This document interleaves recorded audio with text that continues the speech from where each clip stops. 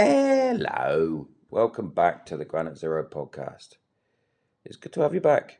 Cheers for coming. As always, this podcast is brought to you by the one and only Kent CBD.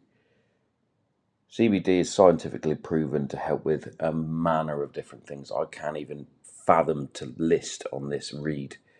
But what I do know is it helps with your aches and pains in your muscles, tendons, joints, ligaments, etc. But also it helps with your mental health. Things like depression, anxiety, PTSD, sleeping disorders, eating disorders. The list is as long as a piece of string. So it is fantastic. And the product I use is Kent CBD. So check them out. www.kentcbd.org. Put in the promo code GraniteZero at checkout for 10% off. You're welcome. This podcast is also brought to you by Green Beret Coffee. If you like good veteran coffee, make sure you check it out.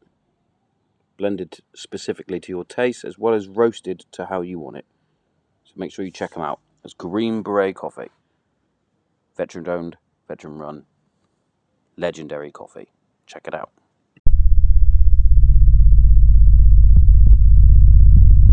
Charlie 1, this is Granite Zero.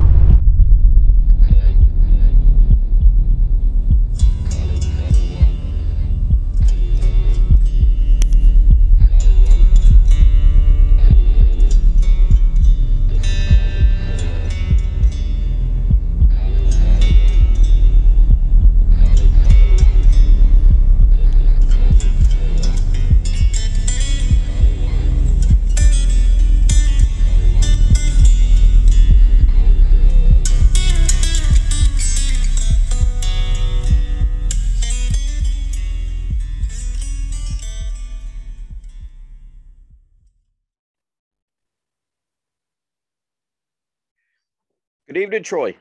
Welcome to the Granite Zero podcast. Thanks for coming on. No worries. No worries. Thank you very much for having me on. And apologies for the previous run around. My partner had she had COVID, and then we we got a bit run down, and I literally got caught out. So that's all on me. So thank you very much for that. No, it's no problem. I totally understand that. I've had a few guests that, life happens. As I say, it happens. It's all good. Exactly. Sometimes life happens. If it's not children, it's it's yourself, or it's someone. Something always tends to happen. But exactly. No, here now, and excited to be here for the Granite Zero podcast. So it's my honour to have you on. What's it like over in Australia at the minute? Because obviously you guys went through some absolute shocking scenes. Like at one minute it was like you guys had almost had the blueprint to getting rid of COVID, and then the next thing you guys are locked away again.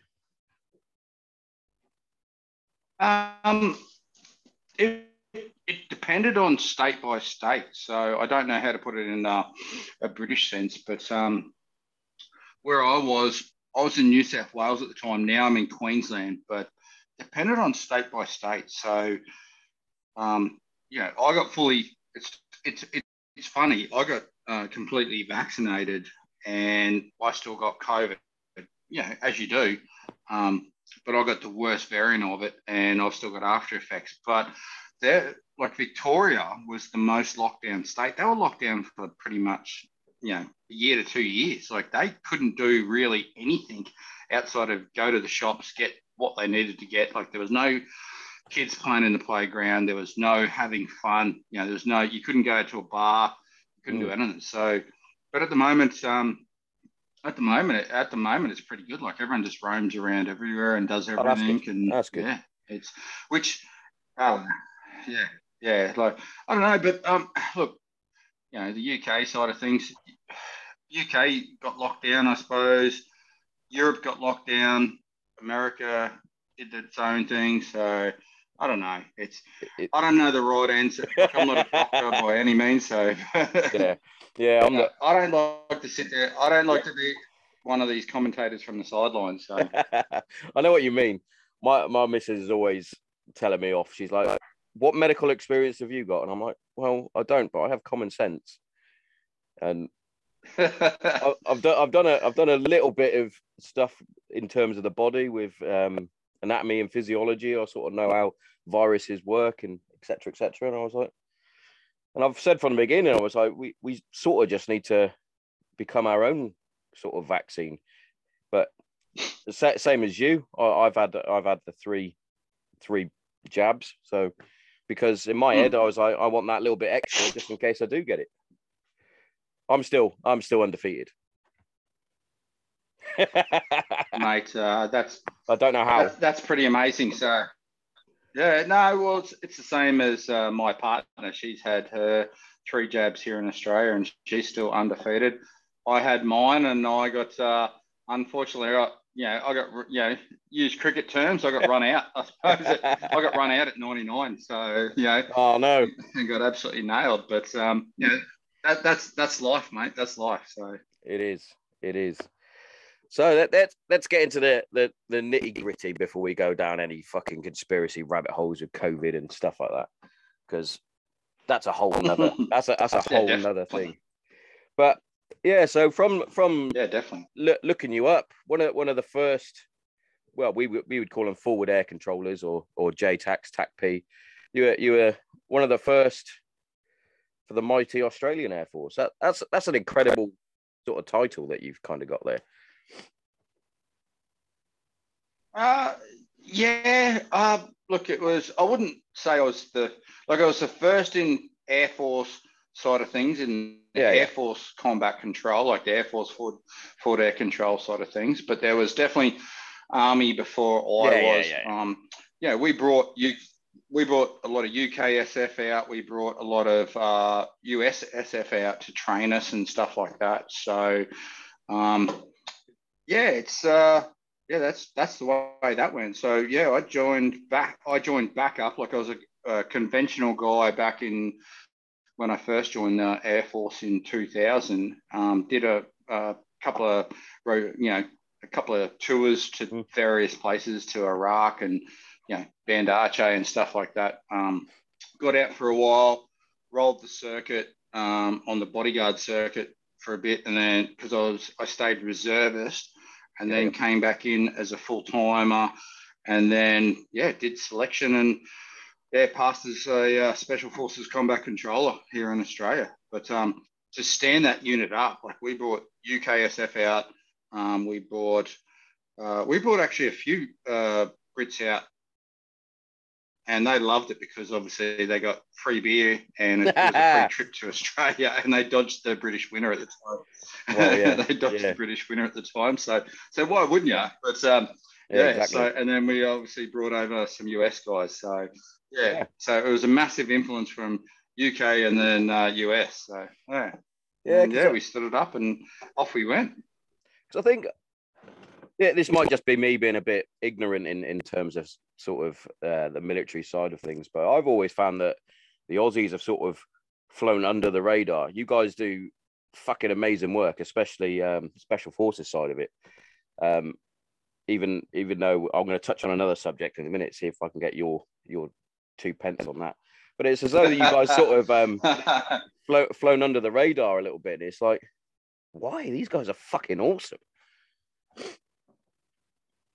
Yeah, we've always been taught to be in the shadows. Like when we went through selection and training, it was like, be the grey man, be in the shadows. And again, we were always, because we're such a small country, we're always a little brother to UK and US. So, you guys would be doing the heavy hitting, and then Australia would just be sort of, we'd do some heavy hitting, but it'd just be like, well, we'll just sort of fly under the radar and do what we do. So that's the way it went. That's always as it seems. Definitely. And I like that. We're a small country. It's crazy, isn't it? Because population wise, you are, but size-wise, you're fucking massive. It's just nobody's in the middle. Too hot. Exactly. I was having this conversation with my partner the other day because I've travelled extensively throughout the UK and when I say UK, I don't mean any disrespect to any. I've been to Scotland, I've been to Ireland, up at Wales and stuff like that. But I'm just sitting there. We're talking about some of the shit driving that we see here in Australia, and I'm just going. I said, but it's still good. It's still better than going down a single lane road in Wales or Ireland or something like that. And I'm stuck behind a sheep herder who's got 1,000 sheep up a single lane road. And I'm just like, get the hell off the road, sort of thing. I don't want to swear on your podcast, but you can swear as much as you want. Get the hell off the road, and I'm like. Yeah, and I'm like, just get the hell off the road. Like the situation I'm talking about. Oh, surely. definitely. I have it, mate. I live in a village, so we get tractors and combine harvesters going down small narrow roads constantly. It's a pain in the ass, but it is what it is. You know what I mean? This is all I've ever known. It's all I've ever known. Yeah, exactly. One thing we have got at the minute, we've definitely got the Australian summer at the minute. Jesus Christ. Global warming at its best in the UK. Yeah, but what's the Australian summer in the UK? It's like 27 degrees Celsius. It'd be less. It'd be like 80 Fahrenheit or something like that. And to be fair, you Brits would just be like dying in the ass. It's not quite Australian summer, put it that way, but we have topped up at, I think it was 36, 37 during our last heat wave. But we're just that's pretty bad. If I'm honest, we're just an idiot country, I think, because we're like, oh, it's never going to happen to us. We do the same in the winter when it snows. It's like, oh my God, it snowed. We haven't got enough salt for the ground. It's like, but it's going to snow. It snows every year. And then in summer, it's like it's not going to be hot. It's not going to be hot, and now it's like, oh my God. And for myself personally, sat in the shed, I'm basically sat in a sauna. But luckily, it's only 9 o'clock in the morning, so it's not quite that. It's not quite peak temperature yet. No. And look, 37 would destroy a lot of people over here anyway. So yeah, it's not that bad. Like I just.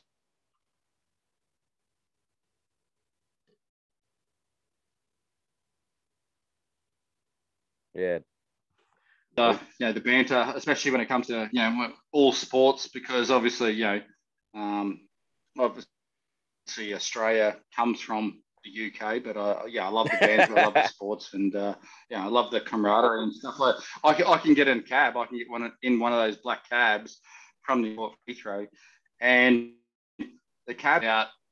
Losing in rugby, and I'm going. I don't even follow rugby. I play rugby. Like I follow rugby league. Like I follow sport. I love sport, so I do know what goes on with rugby. I do know what goes on with cricket. But yeah, I'm just getting hammered by a cab driver, and I'm just going, oh mate, give it a break, will you? Cab drivers are undefeated. To my hotel. Yeah. Hey man, shut the fuck up and let me get to my hotel. Stop talking to me. Leave me alone. Yeah. Yeah, I know what you mean. Cab driver, especially in London. Yeah. Can't be a bit of sports banter. It's awesome. No, definitely. Awesome. And So yeah, one thing I did want to pick your brain at, obviously being part of SF with the forward air controlling and things like that. Obviously, we had a documentary come out over here about unlawful killings, you could say, during tours of Afghanistan through the British SF. But the funny thing is, they've got no footage of the British forces doing it. Every bit of footage is coming from the Australian SAS, and it's like, well, you're investigating the British, but you're doing Australian stuff. And they had this Australian. I believe he's a signaller. I don't know what regiment. I don't know what force, whether he was Air Force or Army or Navy or whatever. But he was like, yeah, I witnessed it firsthand, and it's been a big thing over in Australia. And it's like just want to get your like sort of 2 pence on it, because it's a strange thing that they investigate people during wartime over things that, especially journalists, have nothing, no sort of inkling of what goes on. You've just summed it up perfectly, and with the one word, journalists. They've got no idea. It's like, yes, there was an investigation over here. It is still ongoing. I got an interview about it as well, but they're all unfounded allegations, and they've gone from there. So, yeah, unfortunately, some people have had to deal with that. Yeah, it's terrible. I personally didn't do anything wrong, didn't say anything wrong. I never heard about anyone doing anything wrong. But it's like, yeah, we stuck to the rules of engagement. So yeah, of course. and so did it from the Australian SF side of things. So did everyone. Everyone stuck to the rules of engagement. There was, they're basically, what I call fishing for crabs, where you throw your line out and you're trying to catch a crab, where the crab is just sort of grabbing at stuff. And I don't know, it's a strange one. I don't want to cast. It is. I don't want to cast aspersions on the Australian judicial system, but at the same time, it's like you're chasing down something, like you're chasing a ghost. You're trying to catch a ghost that doesn't exist. So, and when you look at the evidence, or what they're presented as the evidence, it just doesn't add up. And definitely. And they're on rotations. They're on rotations that I was on. Not the Force Element, because we had 2 Force Elements there. We had Force Element Alpha and Force Element Bravo. We were both chasing different people. My Force Element was chasing chemists from, and we were working with the DEA, so Drug Enforcement Administration from US. We were chasing chemists to sort of cut down the logistics side of things, and then Force Element Alpha were chasing down the IED makers, and we're both hitting high value individuals. Both did work to the highest regard. Luckily for, well, not luckily, but for us, we worked with UKSF at the time. We worked with US, JSOC elements at the time. We had a heap of elements. So did Force Element Alpha. But all of a sudden these things come up, and you just sit there and go, I just don't, like, I sit there and go, I don't get it. But you get a media system who wants to run with the story, and they always have that. They always have that one narrative. I'm sure it's the same. Exactly, and I'm sure it's the same with UK. Oh, we've had it. Like, I'm sure they're sitting there. We've had it with a couple of different stories. We had one with Brian Wood, who's got a military cross for his time in Iraq. He got investigated. And then we had for apparently shooting a farmer when it wasn't a farmer. It was fighting age male with a AK-47. Definitely isn't a farmer. But and then we had the allegations with the Marines, Marine A, B, and C, who took out a Taliban operative and then shot him again while he was on his way out, you could say. I don't know the full story of that, so I'm not going to divulge into it, because I'll butcher the story completely, and I'll be like, But yeah, the documentary I saw, they were definitely clutching at straws. Like I said, they had all this different helmet cam footage or GoPro footage, and it was like, but everything we're seeing is exactly what you're supposed to be doing. They're clearing rooms, they're taking enemy fire, they're firing back, they're firing and moving. It's like, all this footage, you haven't shown me anything. You've shown me some pretty cool footage from Afghanistan, to be fair. Fair play to the combat cameraman. But But also, there's no indication that that's a SF group or anything like that. It's like usually you can tell by the weapon systems they're carrying if they're got multicam on. For example, they've got something from Australian SF and something from the British FF. Sometimes they swap kit, etc. It's like it just looked like a regular army unit or Air Force unit. Yeah. It was like this is bullshit. You're clutching at straws here. I mean, look, that's the media, and the British, the British side of things should know that. I'm sure there was media campaigns when you were constantly in, in Ireland and stuff like that. When I don't know which para regiment it was, but the old Bloody Sunday days, the media just beat that up into something that it was something that it wasn't. Like it was guys on the ground that were dealing with a shit situation. So and it's like who is the public, or who am I to judge, sort of thing. It's like those guys and girls. Well, obviously there wasn't girls there, but who am I to judge about those guys on the ground? Like, Exactly. And it even goes down to, not that I've got much experience with this at all, but it even goes down to if you had a massive firefight like 5 minutes earlier, you're going to be still stuck in that red zone, you could call it, that go zone, where you haven't had that condor moment to chill out. You're still on the go. So if you've just had constant firing at you, of course you're going to be in a different mental state. And journalists don't understand that because they're obviously not being shot at for a living, predominantly. That's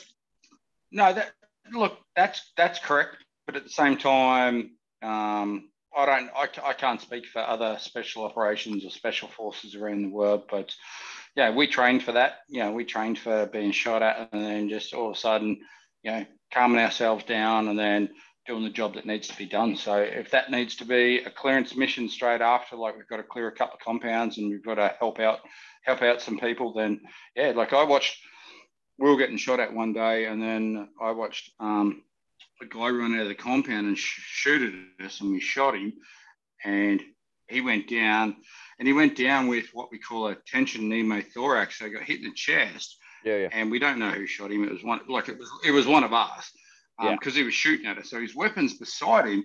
We rolled up on him, so we're sort of firing, moving towards him, and then the medic who was just behind us, he sat there and provided first care. He decompressed decompressed his chest, so he put a needle in there, so he saved his life, and then we put him on a helo to go back to Kandahar, in Afghanistan, and we saved his life, and people don't tell those stories. No, they don't. People sit there and go, "Oh, you shot innocent people." It's like, we shot someone who was shooting at us, which we're legally allowed to do under the rules of engagement. But then our medical guy saves him, and then we put him on a helo and push him away. Like, that's the way it happened. And funnily enough, one of the helos that was flying in support, so it wasn't the Medivac helo, it was the Apache crew was British. And I'm like, because as a JTAC, as a Joint Terminal Attack Control, I'm controlling all the airspace. And I'm sitting there, and we knew Prince Harry. We knew Prince Harry was over there at the time, and I'm like, I couldn't help myself. I'm like, is this call sign Prince Harry? Because I was just being a smart ass on the back end of the radio. So, but it's got to be done. It's got to be done. I don't even know. Is he a prince? Is he a prince anymore? I have no idea. I can't. I've read and I've seen that they were going to take his title away from him, and then he turns up at a fucking wedding or a funeral or whatever it was, Jubilee. That's what it was. And then it's Prince Harry this, Prince Harry is like. So I thought that was taken away from him, but whatever. So, I've met Harry and I've met Wills. They're both fucking pretty cool, to be fair. Those that give him shit, You know what I mean? It is what it is. But yeah, Yeah, that, exactly. going back to the giving the initial aid thing. I remember letting my missus know that that's what we have to. If we engage the target and we shoot someone and they're injured but not dead or critically, we have to go in and give them first aid. And she was like, "But that's the enemy." And I went, "Yeah, but that's the rules." It was like you have to preserve his life because we are human. we're not just fucking robots that are just going to roll something up and then, you know, it has to be done. She was shocked by it. Exactly. They were trying to kill one of you. those things, you know. It is what it is. Yeah, exactly. So how many times have you or did you deploy out to the wonderful desert that is the Middle East, Afghanistan, Iraq?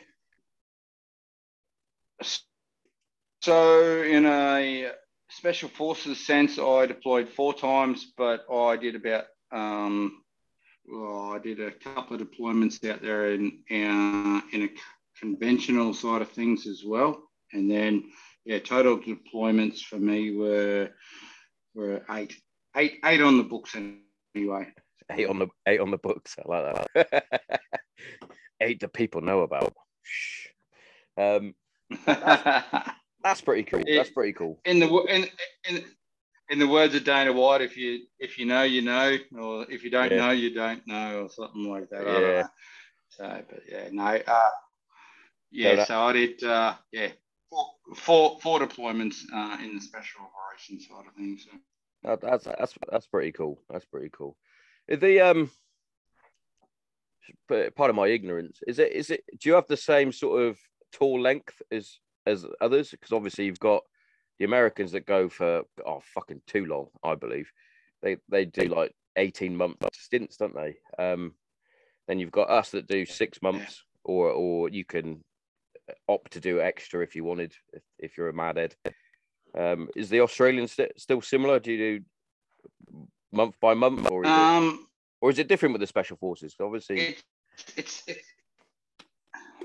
similar. I can't talk to the conventional forces side of things. I can only talk to what I was doing in the special operations side. Cool.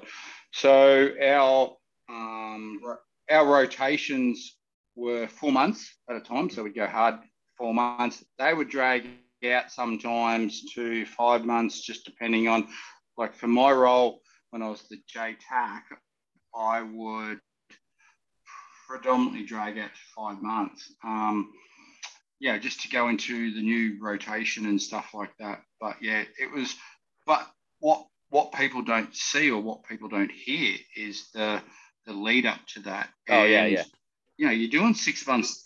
You're doing 6 months lead up. So you come off rotation. You'd have a couple of months off, if that, and then you go back into 6 months of workup. So you do, the lead up, the workup, and that was longer. So you're working as a unit together and just smashing stuff for 6 months, and then you go overseas for 4 months, and then you come home. So we were pretty. The longest rotation. We were pretty similar with that. Yeah, the longest rotation I did was 7 months. That was in Iraq in 2015. They just didn't have a replacement for me at the time, and look, I was enjoying it. I was doing what I was doing, and that's one thing a lot of people don't realize, especially civilian side, is how much preparation for pre-deployment, as we would call it, you do to make sure that everything is fucking spot on. It starts quite slow and then it ramps up. So you start with obviously your weapon handling tests, learning new weapon systems if you need to, comms, etc. And then it keeps building up, and then you go away on exercise. You do a week's exercise and 2 weeks exercise, then you go live firing, etc. Plus all the range packages. You know, I remember when it was coming up to, I was engaged to my wife. She was pregnant, and pretty much that whole year was a write-off. It was like we were on pre-deployment, and then basically had like a week or so leave, and then it was like a bit extra pre-deployment. Then I went away to Kandahar, and I came back, and then it was like you have a couple of weeks off, and then it's like, right, it's time to start up again because we're going away. We're going to Bastion. It's like, Jesus Christ.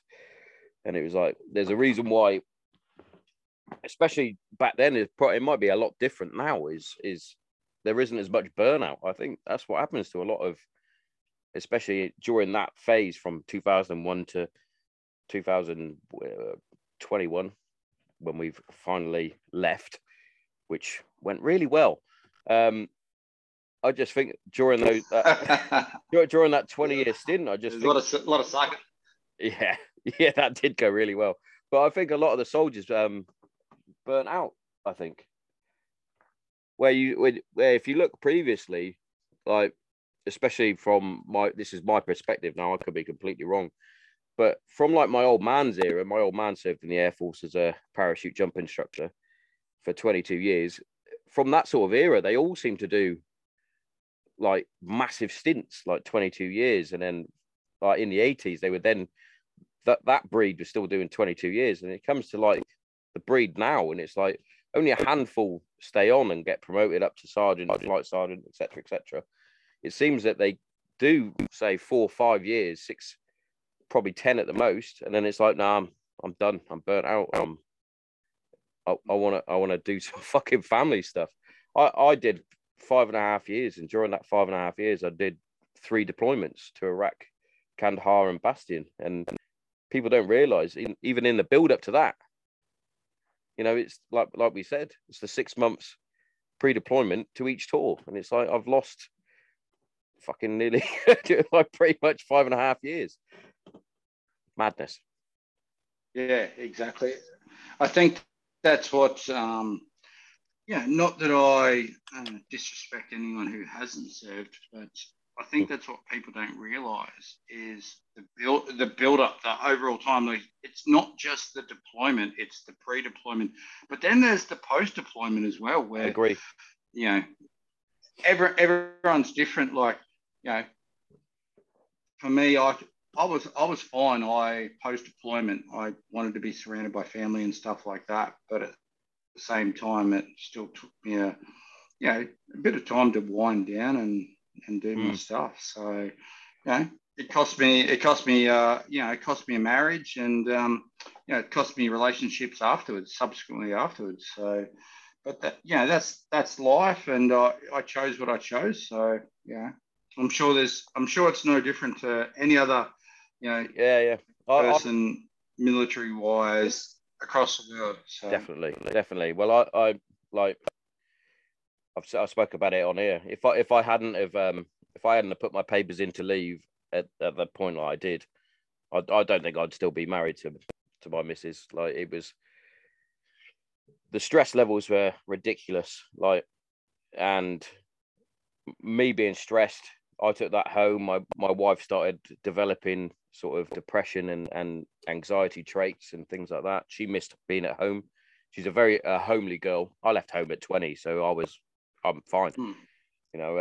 I don't live anywhere near my hometown now. I live the other side of the country, but for her it was a massive thing, and I was like, I could see the decline in her mental state, and I was like, well, I've got to make a decision here. It's either lose the marriage, not see my daughter, my eldest daughter for long periods, or finally take the cut. And for me, that was the hardest thing, was when I did put the papers in, because I didn't realize how much I loved and missed the job. Yeah, it's not just the job though. You leave the brotherhood. You're leaving the brotherhood. Like, you're leaving all the brothers, the mates, and stuff like that. So it's tough. But I often refer to it as, the military is it's for guys like yourself and myself and many others. It's the military is like our dirty mistress. It's like a mistress that you have on the side, and it's a known mistress, but you do everything for the mistress and not for your actual family. So it's the same with me, and that's why I lost my family. So Yeah, it's a tough one. It's a tough one. Yeah, I'm good. I'm exactly like I'm good friends with my children and stuff like that. But that's military was predominantly the biggest reason, and I don't blame. I don't blame the military, but it's just my execution with the military. Yeah, aided in especially my being breakup with my especially being special ex-wife. forces. So Especially being special forces. That's different. That's different gravy. That's different gravy. Especially as you're. Sorry, carry on. I was never here in Australia. I was never home. We were away at the time. On average, I was away 10 months of the year, so 10 to 11 months a year. So I saw my children. I saw my ex-wife 2 months a year. Part of that time, we were just fighting. She's like, yeah, and I'm going, well, you're getting good money, yeah, and she's carrying on the way she was, and yeah, there was a difference of opinions. I don't have anything bad to say about her, but yeah, it was the military is a dirty mistress. That's what that's the way. Like I try and put everything. I try and put everything in a bit of with a bit of humor. And go. The military is a dirty mistress. So, and it's one of those that obviously each sort of aspect of the military have their own sort of core values. And being part of the Royal Air Force, as is RISE, and the S is obviously service before self. So that's always, I never really understood that until I was like, oh, I can see now that I'm putting the service before before myself, before my family, before anything else. And it's like, yeah, I think it does hit home. Definitely. Right, we've got on this call, we've got 3 minutes left. What I'm going to do is I'll stop it there, and then I'll send you a new link, and then we'll do the ad break. and then we'll. Yeah, sounds good. We'll go to ad break. Have you got a sponsor that we can do the ad break in? I have 2 sponsors because I'm lucky now. We've got. Well, there you go. I'll do it now. Throw the sponsor in. I'll do. So yeah, let's throw it in. And first up, we've got Kent CBD. And how can I and how? Well, there you go. CBD oil. Definitely. CBD. I can't recommend it enough. It helps you sleep. It helps you just chill the hell out. So. It does. And like you just said, I can't recommend CBD enough. And Kent CBD being local to me, well, it helps. But yeah, I use it to deal with anxiety stuff, my depression. In fact, they actually helped me come off my my antidepressants, which is good. I no longer take them anymore. So that's pretty fucking awesome. And you can put in the promo code Granite Zero and get 10% off. And also, this is the biggest shout out. Granite Zero. I will throw that in there. Granite Zero. And we'll throw that out there here in Australia. We will. And the other one, Green Beret coffee. Yes, Green Beret coffee. It's fucking awesome. That's what I was drinking this morning, and it's fucking delicious. So big shout out to him, and go and check them out. He hasn't given me a promo code yet, but it's on the way. It's on the way. But yeah, what I'm gonna do is I'll quickly send you a new link, and we'll get into some other topics. No worries. Give me 2 secs. All right. Awesome. Welcome back. How was that break for you? Yeah, good. It's yeah. It is what it is. Yeah. So how did you find coming back from tour? Did you have any sort of struggles? Were you just job home, fine. Personally, I went straight. I got back, most times on just due to the way the Australian things worked. I got back on a Thursday. I was back at work on the following Monday. So, and we just, because you get your psychological evaluation on the way out, like, so you get it before you get into country, and then you've got to do another one within 3 months. And it was basically, well, not basically, it was just ticking and flick. Like, you'd sit there and go, yeah, are you drinking more than 6 drinks a night? And I'm like, no. Are you doing this? Are you doing that? You're drinking more than 6 drinks a night. Like, it's like, I'm Australian. Is that yeah. is that a box to tick? Yeah, exactly. Like, it's so you just sort of, we called it the tick and flick test, and then you'd see a psychologist and you go, yeah, no, I'm fine, I'm good, and then just go, yep, move on. That's no detriment to, and it's the same in normal, it's the same in the real world. It's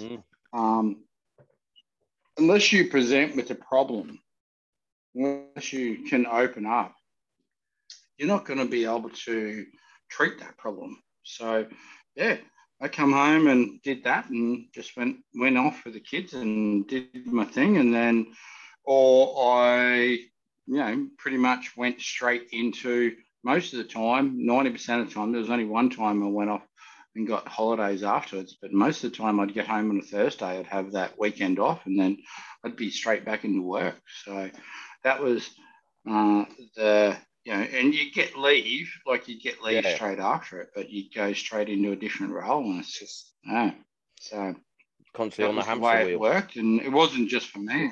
Yeah, it wasn't just me. Like, I'm not sitting there playing the blame game, and I'm not sitting there blaming anyone. Like, when I had my downfall, for anyone who reads the book, like, I had a massive downfall, but the only person to fault for that was me. Like, I don't blame the Defence Force or anything like that. So the military. So that was me, and that's on me. And I took the correct procedures to rectify that. So yeah. So did the downfall happen when you left?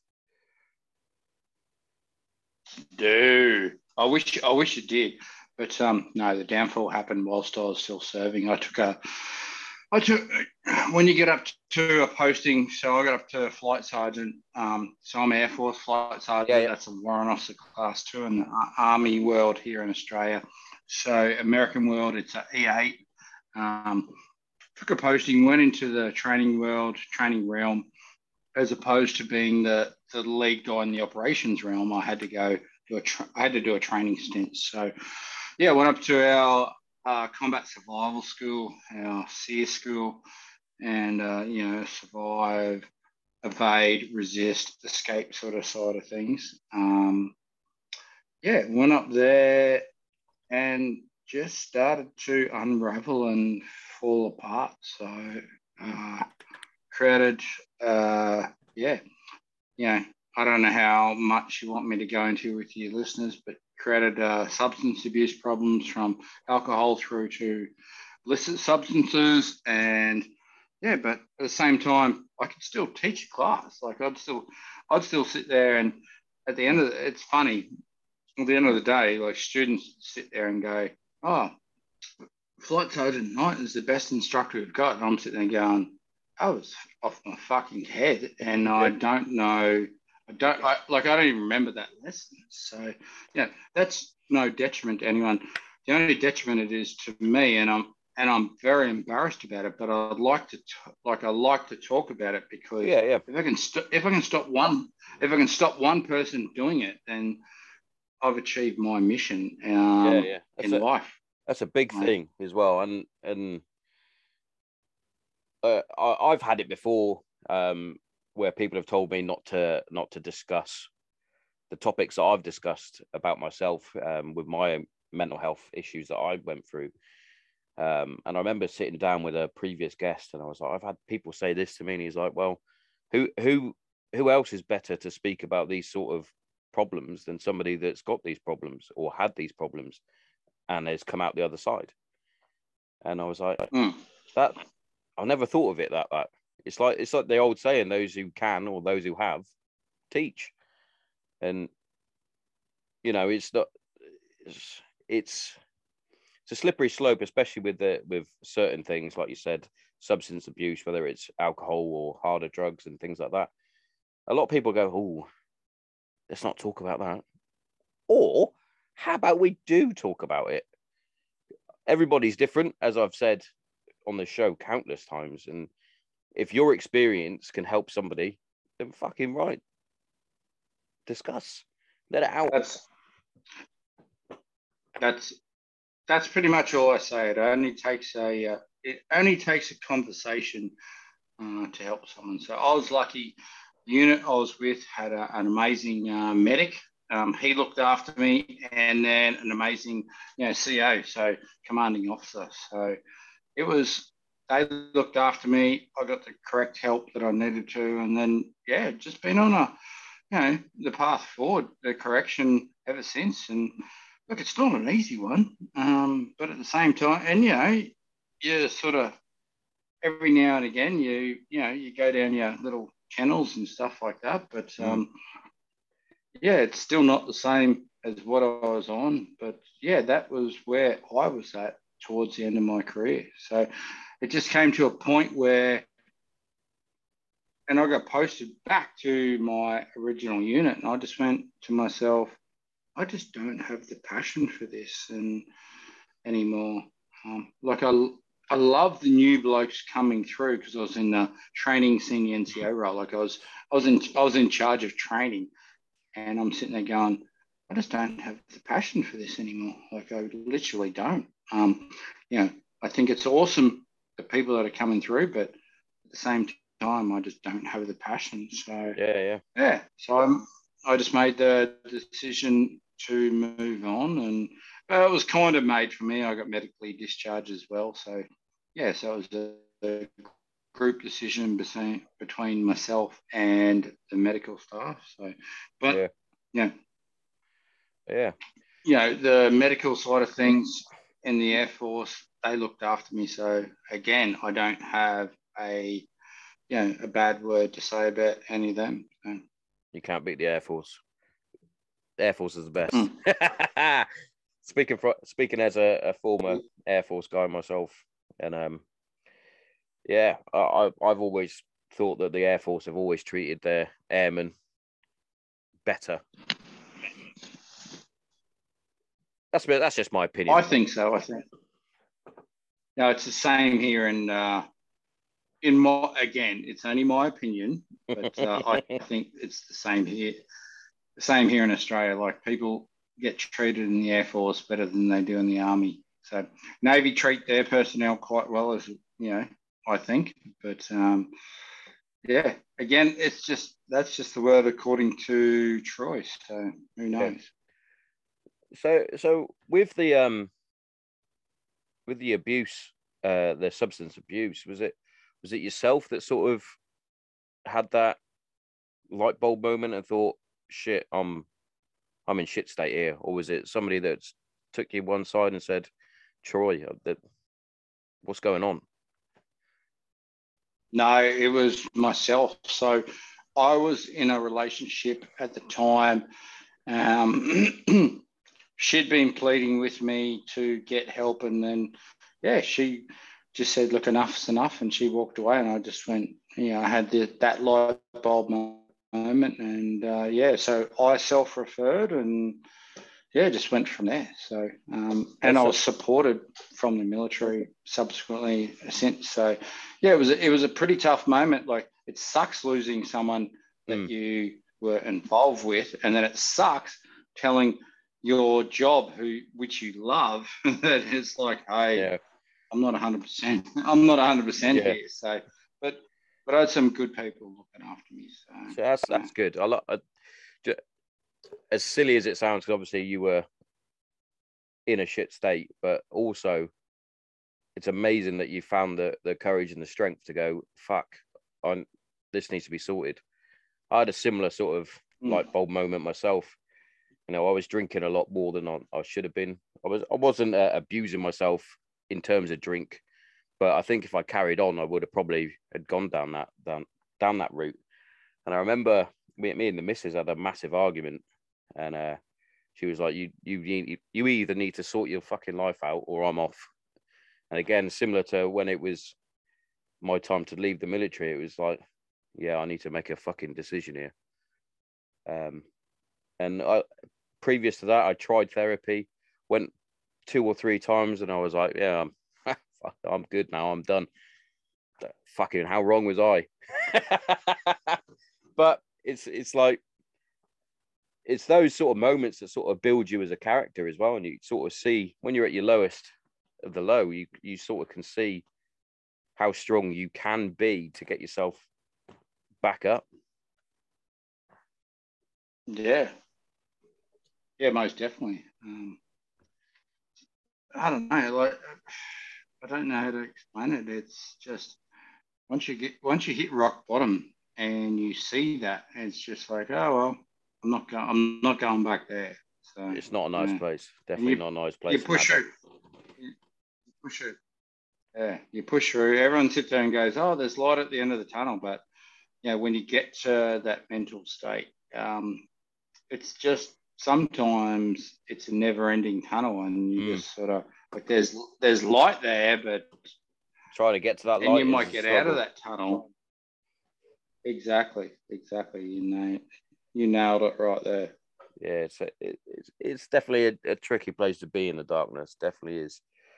Which is why I started the podcast originally, was to get me to not necessarily always talk about the mental side of my problems or what. It's just to sit there and talk to like-minded people and have interesting conversations. I've said that I've said it enough times. Like I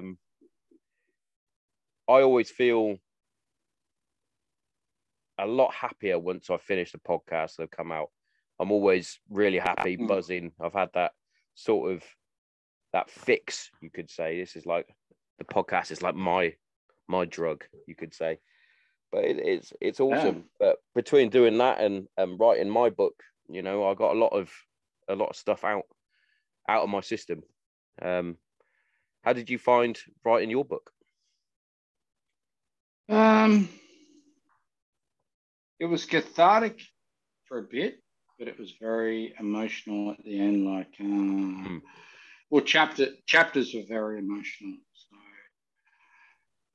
it was good to get it all off the chest, but it was very emotional. Like, I hope I don't turn away too many of your listeners, but I shed a lot of tears. Like, that's fine.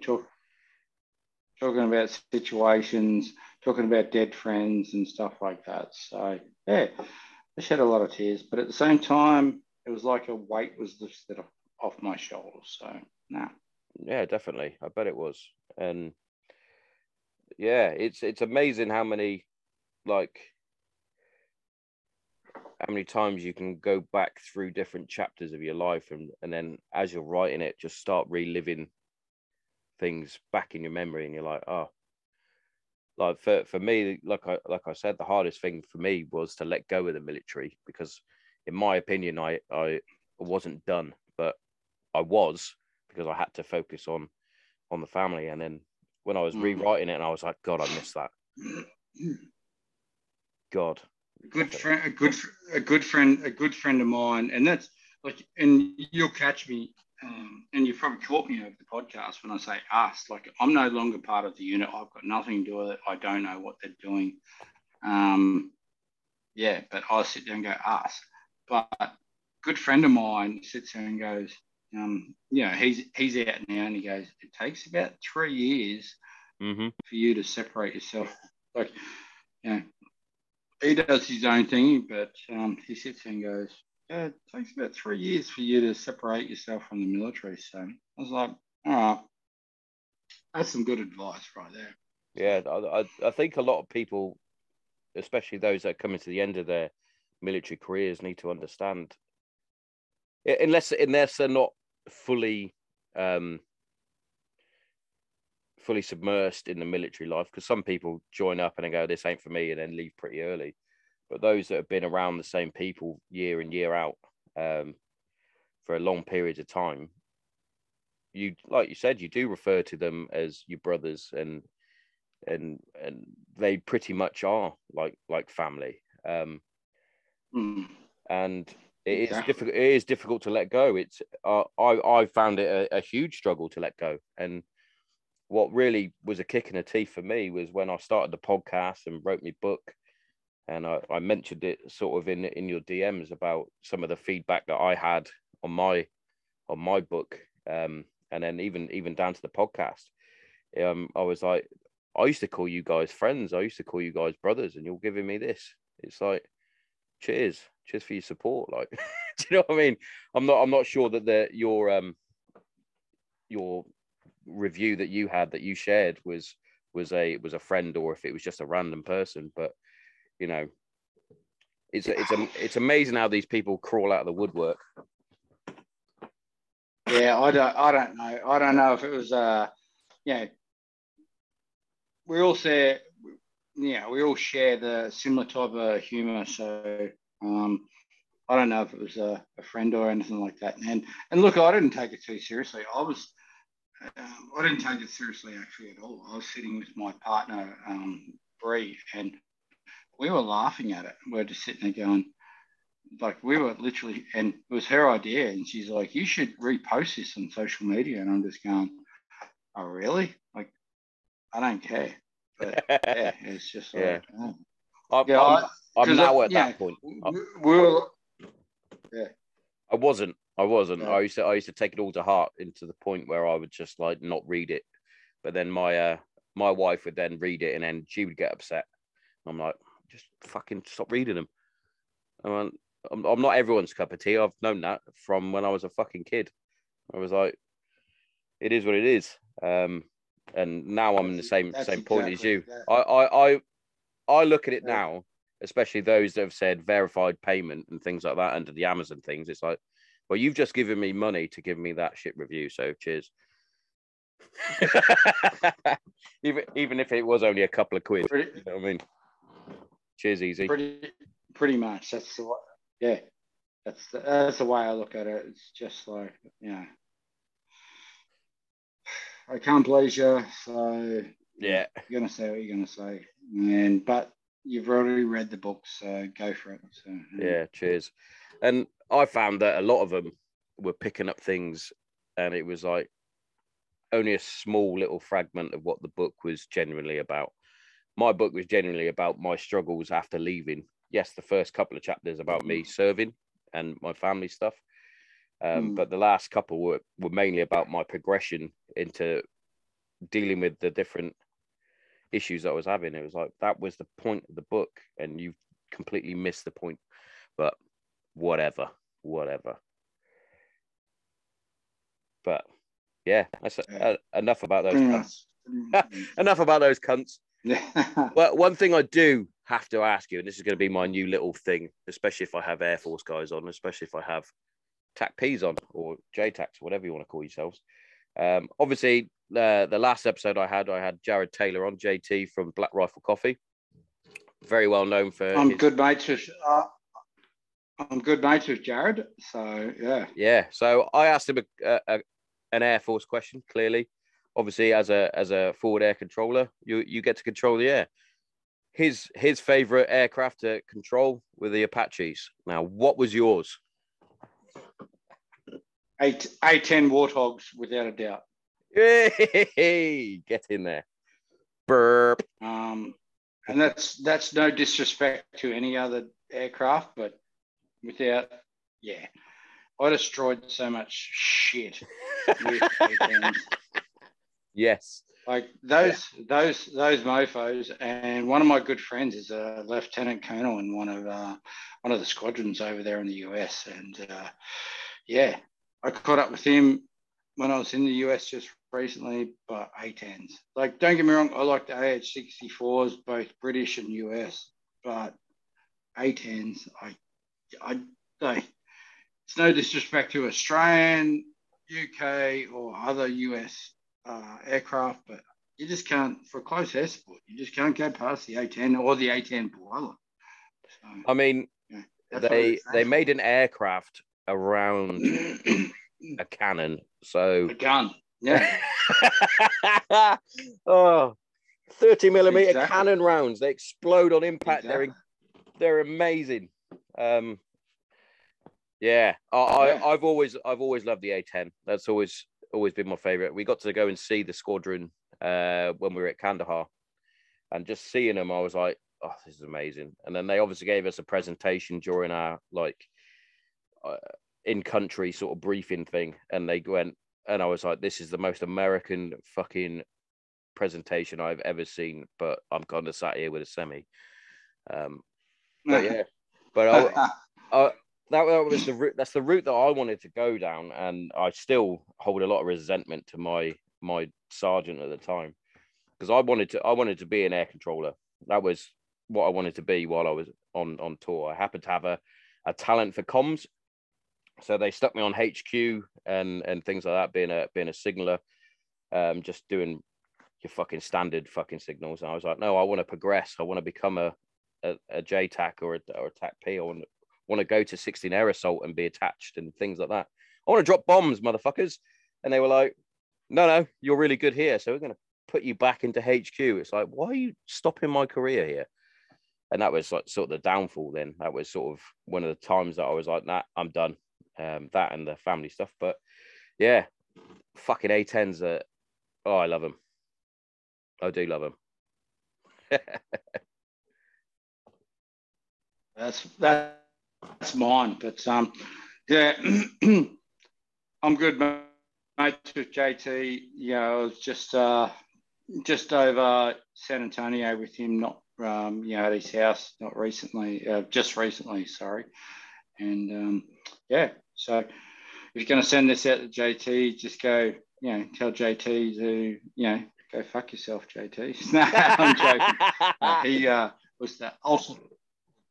He was the ultimate host. He was the ultimate host. Yeah, he was a brilliant guy to talk to as well. And unfortunately, he had a few other things on, so he had to cut the podcast short a little bit. But yeah, he was considering he's not like them. They are famous now, the Black Rifle Coffee, but considering they're not like, A-list celebrities and things like that, and he does have a celebrity status, but they still remain the fucking same, and that's what I love.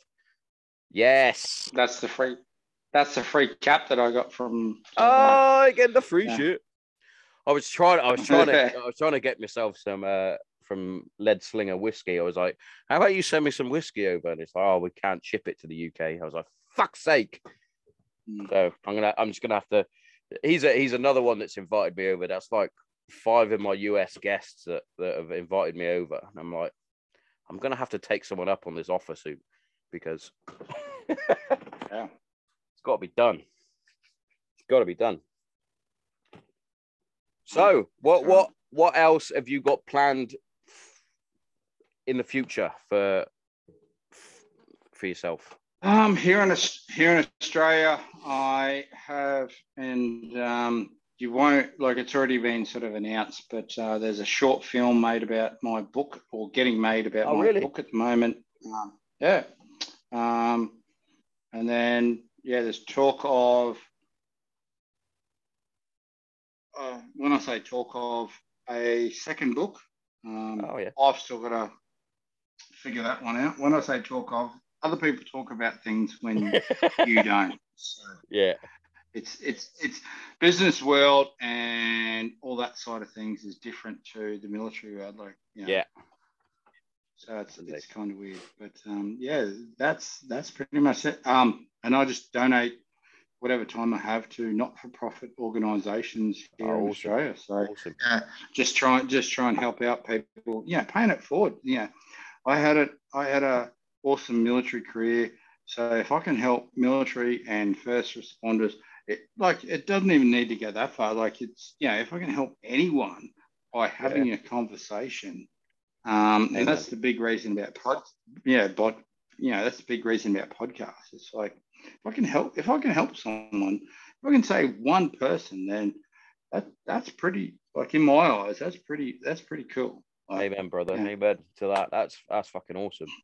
So in terms of your potential Because short movie that's coming out, sorry, do just touch on this. Are you going to be involved in it at all? As in I'll be as an advisor sort of aspect? Yeah, I'll be there in the background as an advisor. Yes. You're going to be in it? No. You don't want to look at his head. You need to be in it. I got a head meant for radio. I can turn my hat around and think I can think I'm Jason Statham, but I just don't have that charisma or anything like that. So no. I find that I'll be in the background and make sure it goes. That's good, because I find that there's certain movies, obviously war movies or military type movies, that come out and they obviously have terrible sort of military advisors and they turn out fucking awful. And then you have the one of the best ones that I've seen recently was 6 Days, with which is obviously about the Iranian embassy siege, and I had Rusty on the show, and he was involved in it, and you could definitely tell because of the way it was all fucking made. And the same with Lone Survivor, obviously Marcus Luttrell being involved in that. I just think it helps. What about Bravo 20? What about Bravo 20 back in the day? You see, I know when you've got two, like I know the exact names of the personnel, but let's say Chris Ryan and Andy McNabb. Andy McNabb, yeah. You see, like I know their names, but I'm not going to blurt this out over. Like everyone know, I think everyone knows their names, so.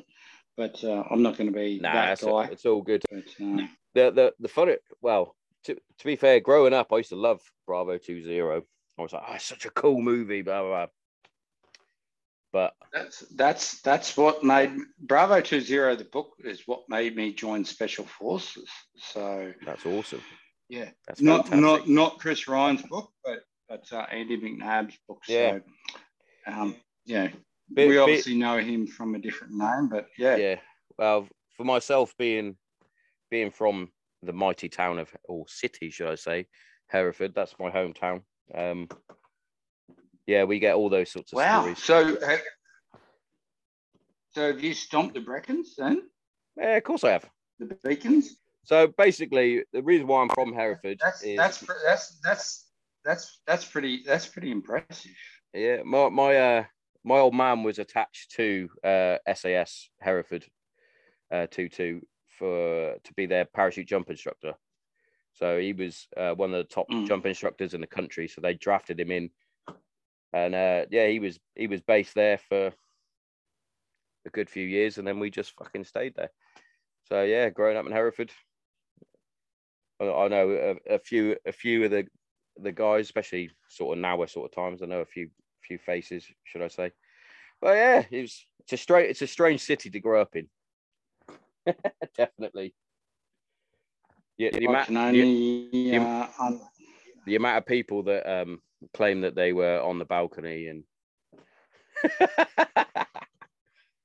it's the same. It's the same amount of people that know the colour of the boat shirt at Hereford. And it's like I've been there, and I'm not letting away secrets, but Hereford isn't exactly the central organisation of Tutu at the moment. So Tutu is everywhere. So. They're everywhere. Damn it.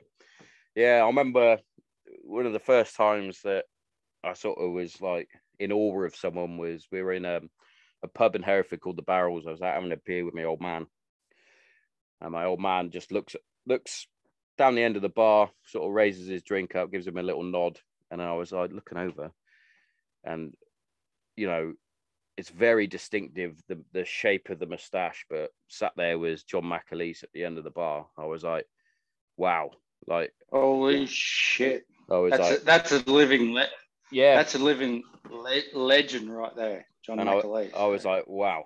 I was like, Dad, do you know? And he was like, yeah, cool. I know Mac quite well. I was like, it's fucking amazing. I was just literally in awe, and I was like, can I go out? And he was like, no, don't bother. Just leave him to have his fucking beer. Like a proper sprog that I was, definitely. But my man, well, it works, mate. That's works. it is my man. I just want to take the opportunity to thank you for coming on. It's been a fantastic thank you chat. very much. It's been awesome. Hopefully, it's been a good chat, and hopefully your listeners get a lot out of this. And if not, then blame it on me. So. I will. I'll blame everything on you. I'll go that fucking Australian, that fucking Aussie. Nah, it's. Well, you need to sit there and go, that fucking convict fuck from that shit country that we colonised fucking 200 plus years ago. So yeah, it's how we roll. It's how we roll.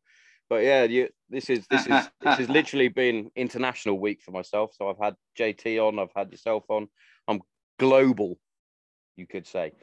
But yeah, it's generally been my privilege to have you on. It's fantastic, and I hope all the best. Thank you very much. With the selling of the book, potentially the second book, and the movie that's coming up. Yeah, thank you very much. It's been a pleasure to be on, and I can't thank you enough. So, no, it's all mine. It's all mine. And yeah, I won't take up any more of your evening, and I hope you have a good rest of your week. Or start of your week. Awesome. Thank you. Thank you very much. Cheers again, Troy, and thank you again for coming on. Genuine. Stay safe. No worries.